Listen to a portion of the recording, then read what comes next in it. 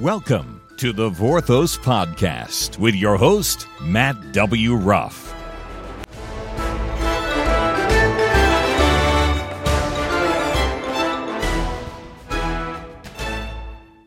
Thank you, Bob.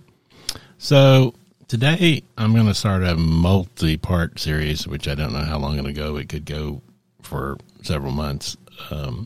It's the kind of the main topic of what I want to deal with, and it's the church. Now, too many people subconsciously think of the building with the steeple on it as the church. When asked what church you go to, they point to, First Baptist Church, First Presbyterian Church, First Methodist Church, whatever. And that is the beginning of a huge problem. Now, it's so ingrained in our culture that we go to church.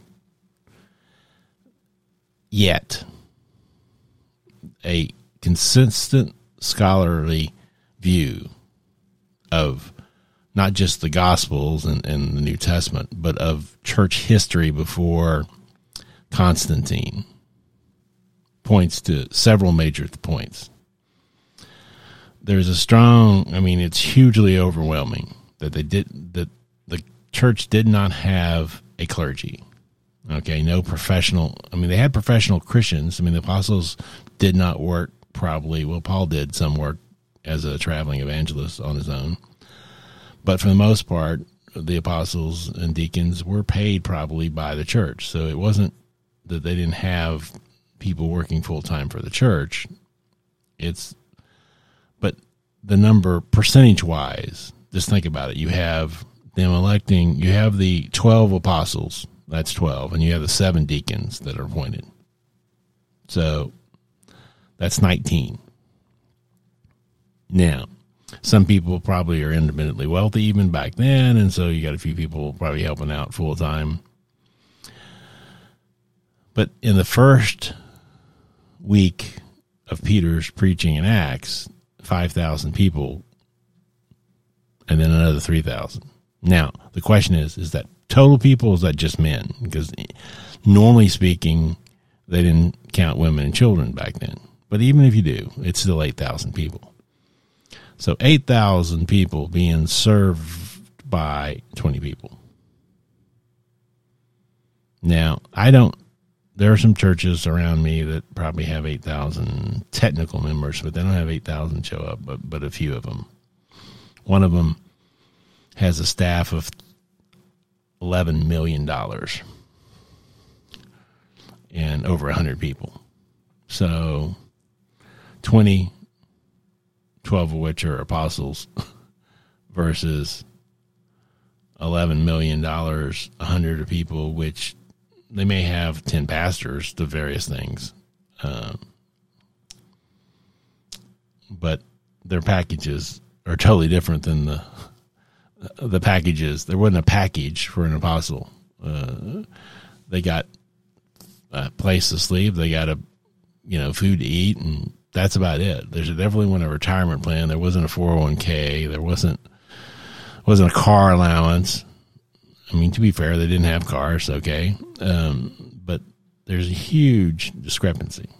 So they didn't have church buildings, okay. No church buildings that we know of existed before Constantine. So Frank Viola and George Barna, and the Barna does a lot of surveys. He's one of the big Christian survey companies. But the head of that company is George Barna. They wrote a book called Pagan Christianity that was published by Tyndale, and it was released January 17th, which is close to today, in 2008. And it's a must-read book. And there's a quote from inside that book that is in my quotes. I have a database of quotes that impact me, and it's way up in the top of that list. And it goes like this. However, there is a strong consensus among evangelical scholars, and I would quote probably scholars in general, that the early church did not have a clergy, did not meet in sacred buildings, did not take the Lord's Supper outside of a full meal, it did not have a fixed liturgy, and did not dress up for church meetings. Okay, those 5 things. In addition, the facts that the modern institutional church derives many of its practices from Greco-Roman paganism cannot be disputed. And that last one should be chilling. Okay? So, not only do the 5 things he state, the building, the clergy, the Lord's Supper outside of a full meal, the fixed liturgy, and the dressing up. Not besides those 5 things, most of our practices derive themselves from paganism. That should be hugely alarming. Now, somebody's wrong in this issue. One of my favorite things when I'm discussing clergy and that of, I ask generally people, so who's the guy in charge at your church? And that almost always, unless they're Catholic, they'll say priest, of course. But I don't deal with a lot of Catholics because they're in this whole system that's hard for me to even comprehend. It's so messed up. But and yeah, I'm not pro-Catholic. I make no bones about it. I'm not anti-Catholic in a sense. I mean, you can be a Christian and be a Catholic. I don't know how you do that, but I know some that are. So, and none of them agreed yet to talk about it. Well, they've talked about it, but they always walk away. But I always tell them to ask, my number one question to them is, how many times is the word pastor mentioned in the New Testament? I mean, if you're going to have the head of the modern church based on a position, it should be something that you find in the New Testament quite a few times. I mean, you find, baptism, X number of times. So it's not really hard if you have a computer or a phone these days and you go to a place like Bible Gateway and you type in the word in the search, pastor, and you do a search, you're only going to find one verse in almost every translation. One verse. It's Ephesians 4, and it's verse 11. And it's at the end of the list. So Christ himself gave, and I'm reading from the NIV this particular time. So Christ himself gave the apostles, the prophets, the evangelists, the pastors and teachers to equip the people for work of service so that the body of Christ may be built up. Okay? So if you go over to, yes, say, the Amplified Bible, and the reason I would say go to Amplified Bible is because it'll add some explanations to the words. So let's read it from the Amplified, and I'm reading. I'll say, what's not in Scripture. I'll use the brackets like, the parentheses like they do. And parentheses, his gift to the church were varied, and bracket, he himself appointed some as apostles, parentheses, special messenger representatives, unbracket, some as prophets, bracket, who speaks a new message from God to the people, bracket, some as evangelists, bracket, who spread the good news of salvation, bracket, and some as pastors and teachers, parentheses, to shepherd and guide and instruct. End of bracket, end of verse. Now, there's 5 or 4 positions listed there. And the reason I say 5 or 4, it's apostles, prophets, and evangelists. And then some as pastors and teachers.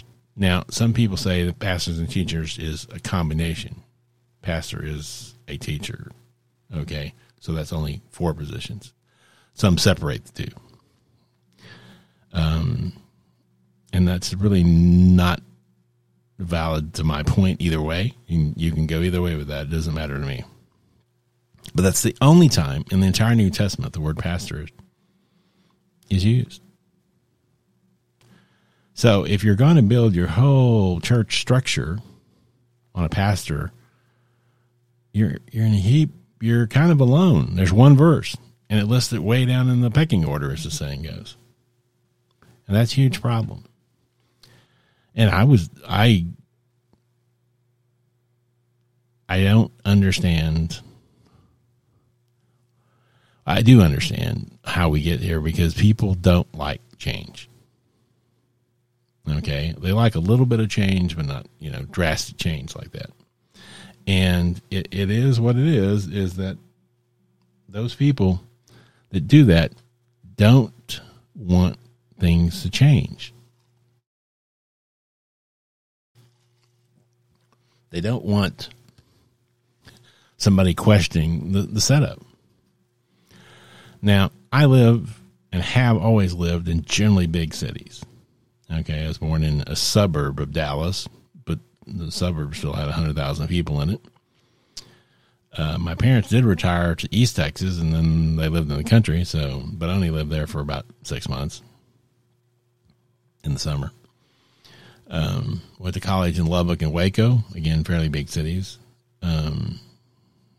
Jobs were Houston, Fort Worth, Hot Springs, Arkansas was probably the smallest, but still decent size. Memphis, and then now Nashville. So I come from the city. Now, one of my favorite jokes, and it's actually a true story, when our church was, the reason I was hired to get the technology for the new building they were building. And one of the things the business administrator purchased was a new tractor. Well, the tractor showed up, and the facilities guy didn't know how to run it. The business manager didn't know how to run it. And then guess what? The IT guy, which was me, technology guy, I'm the only one who knew how to run a tractor because my dad lived on a farm, and therefore I knew how to run a tractor. So I found great humor in that fact. But anyway, that's just a side note. But if Frank is right about the 5 things, then we've been doing church wrong for all my life, and all your parents' life, and all your grandparents' life. Okay, it's been wrong for a long, long time. And I would agree it's wrong. I mean, look how many churches are totally pathetic today. I mean, the state says shut down, so they did. They quit going, during this COVID thing. Oh, state trumps, in America. We're not talking about some third world country. We're not talking about communism country. We're talking about America. We have a right to free exercise of religion that trumps anything the government does. Suddenly Trump says, protect this virus, which has a deadly rate about equal to the flu. It's hugely more contagious. It is real. A lot of people died from it. A lot of people died from the flu. A lot of people died from other things. Okay. Yet the churches very few churches. You got Dr. John MacArthur's Grace Church in California, who's the one been fighting tooth and nail against, the overbearance of the People's Republic of California. And other than that, there hadn't been many. And then a lot of them say, no, we should, do what they make, they make sense. We shouldn't do that. So I think the church is in huge trouble. One, I worked for a church for 7 years. I'm not ignorant of what I speak. I sat on the deacon admin committee because of my position. I was not a voting member of the committee. I was a staff just there to answer questions most of the time, but therefore I heard all the proceedings. They never kicked me out once when they were talking about everything. And payroll is church building costs and payroll. Those are your 2 big things. Everything else is peanuts. And unfortunately, the church is way too many I'm talking again, city churches, but that's where most people are, is in cities.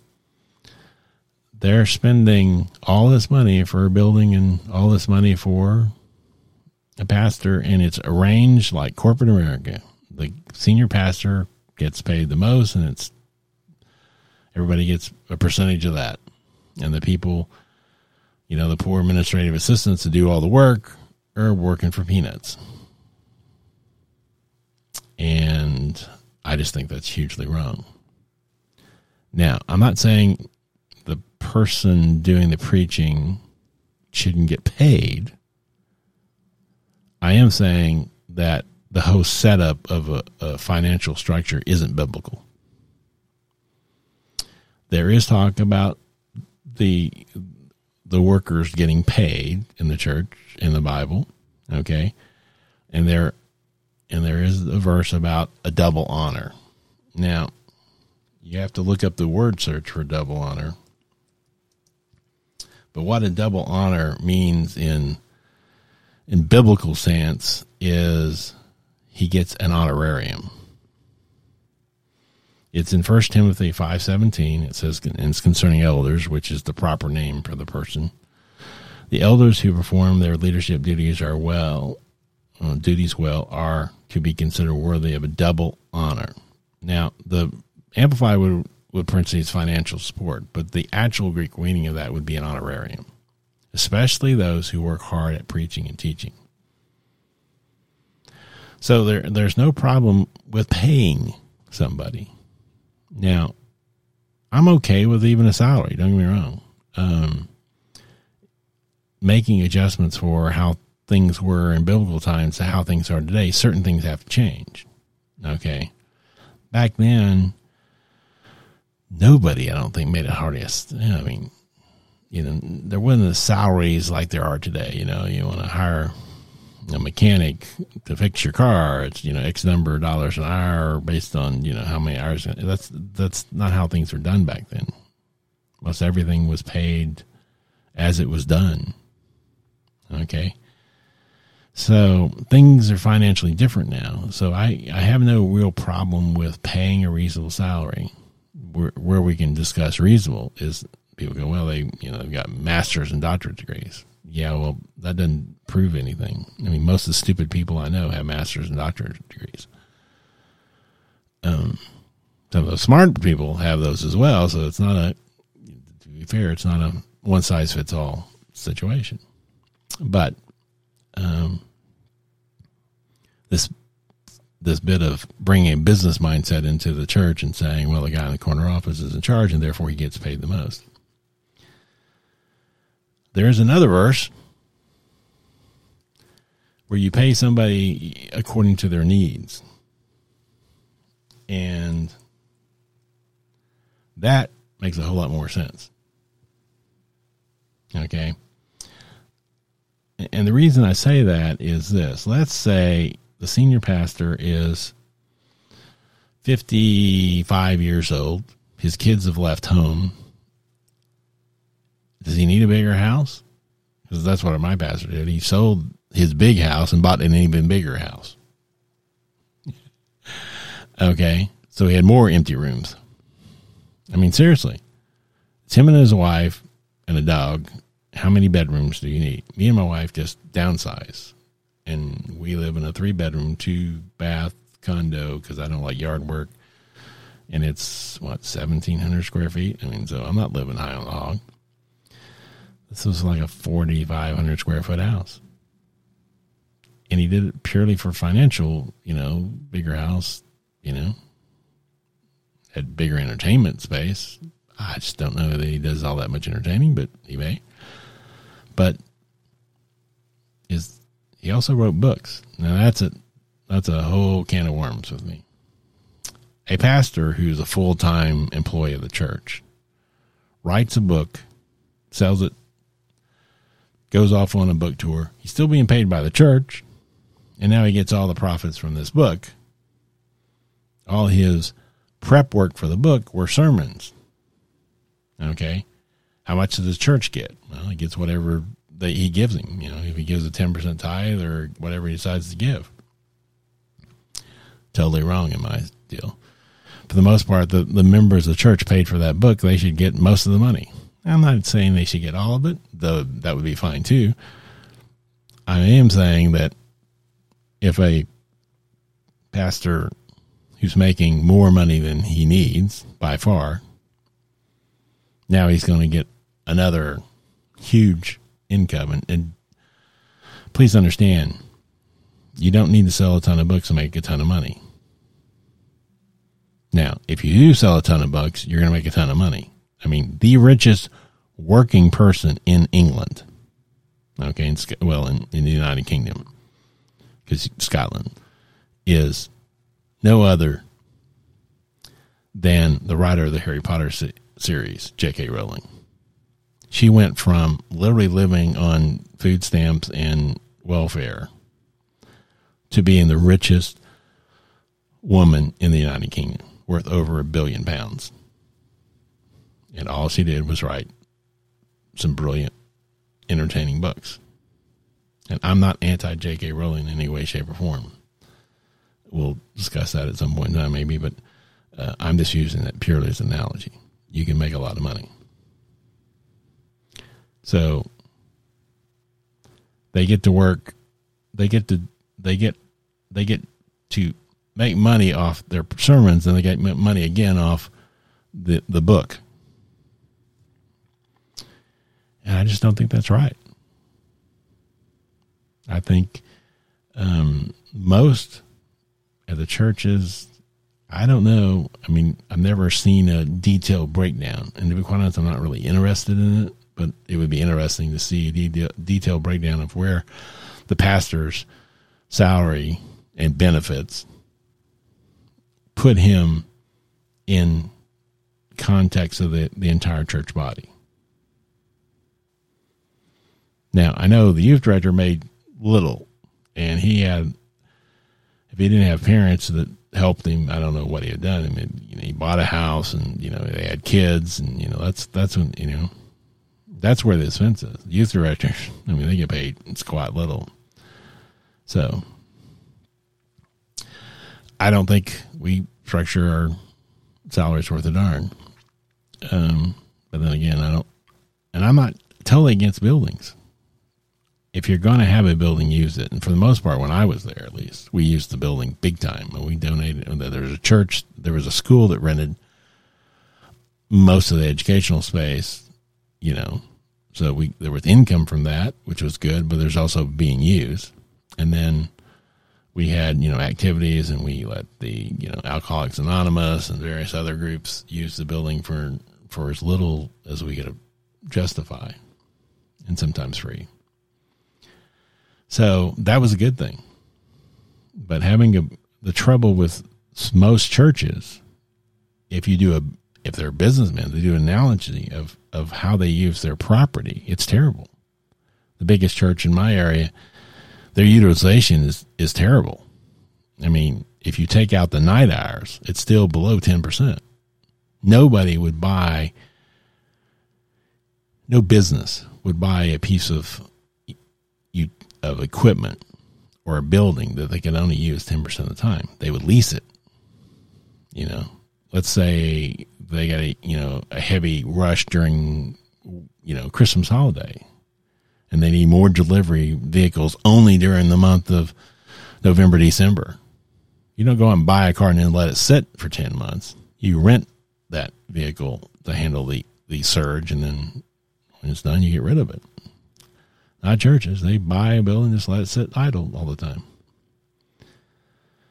And a lot of them don't have schools in them, which is a shame. But for the next several, probably months, we're going to talk about the church. And I will tell my story of, my pastoral abuse that I entailed that started me on this journey. And I'm thankful for that in the long run, because I think I'd have stayed in I think I'd had the blinders permanently pulled over my eyes otherwise, because nobody teaches this stuff. Anyway, so that's what we're going to deal with, is the church. I want to go back to the quote, and I want to go to another quote, actually. Church buildings. Okay. In the process of replacing the old religion, Christianity became a religion. So says Alexander Schneemann, 20th century Eastern Orthodox priest, teacher, and writer. Many contemporary Christians have a love affair with brick and mortar. That's just the way it is. They give to a building project. Yet, there is not one bit of scripture about building a building. Not one. I'm not saying you shouldn't do it on occasions. I really mean to. If you're going to do it, but do it and build it in such a way that you're going to use the building. Make the utilization make sense in a business sense, because it's a huge expense. And the church is not a building. The church is its members. That's where the time and attention should be put, and it's not. Okay? In the church where I was on staff, we had a pretty limited Sunday school, to be quite honest. The kids had Sunday school, but the adults had very limited choices, because all they cared about was the sermon and the worship service. They'd come for their, hour and a half, and that was it. Most did not go to Sunday. Now, they did start, and that was good, a home fellowship group, which is, in a lot of ways, that's the church. They're doing all the work. They get very little money from the church, but they're doing all the work. They're doing the teaching. They're doing the taking care of the people. They're doing it all in home fellowship groups, and it doesn't cost hardly anything at all. So you're spending all this money for all that other stuff, and the home fellowship group is really the church. And that's the way it is in any good church, to be quite honest. Because you can't know that many people. I mean, I'm not one to always quote psychology and sociology, but there's just some basic facts that are truthful about it. And there's a limit to how many people you can deal with and know and end up be friends with. And it's a very small number, okay? Your close friends should be generally less than 10. Now, you can have lots of acquaintances, but depending on your job, how much you move around, how many different people you interact with. But a small home fellowship group of, 20, roughly, it could be 30, it could be 15, that is much more intimate and can be dealt with. And to be quite honest, they're much more likely to get a lot of things done. Yet they don't have hardly any budget. They get a little probably curriculum help, and that's about it. But that's where the real church is. And my theory is, instead of wasting all the money on the buildings and wasting all the money on overpaid pastors, because in my church there were usually several overpaid pastors. To be quite honest, you get rid of several of them, and the church wouldn't miss them if you moved to a better model. But then you take that money and use it to help your people that need the help and to missions. I mean, most churches giving to missions is limited, like in the Baptist church, the two big pushes for the Annie Armstrong and the other one, the Easter, missions budgets. That's all they're limited, but it's and they give a percentage, I think it's 10%. So if people are giving 10%, then that's the church is then giving 10%. That means 1% is going to what the Great Commission, which is the whole purpose of the process. And it's just a terrible thing as far as I'm concerned. But we'll get all into it over the next several months. And that's pretty much it for today's podcast. And I hope you have a wonderful day.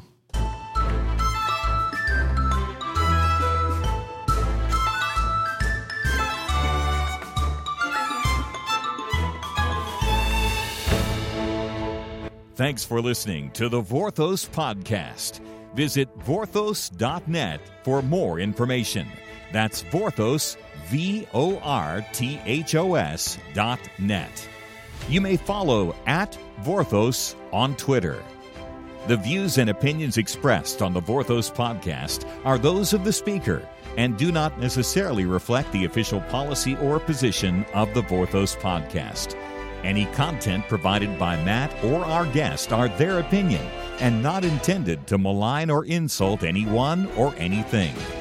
Matt W. Ruff can be reached at mattwruff@vorthos.net. That's MATTWRUFF@VORTHOS.net.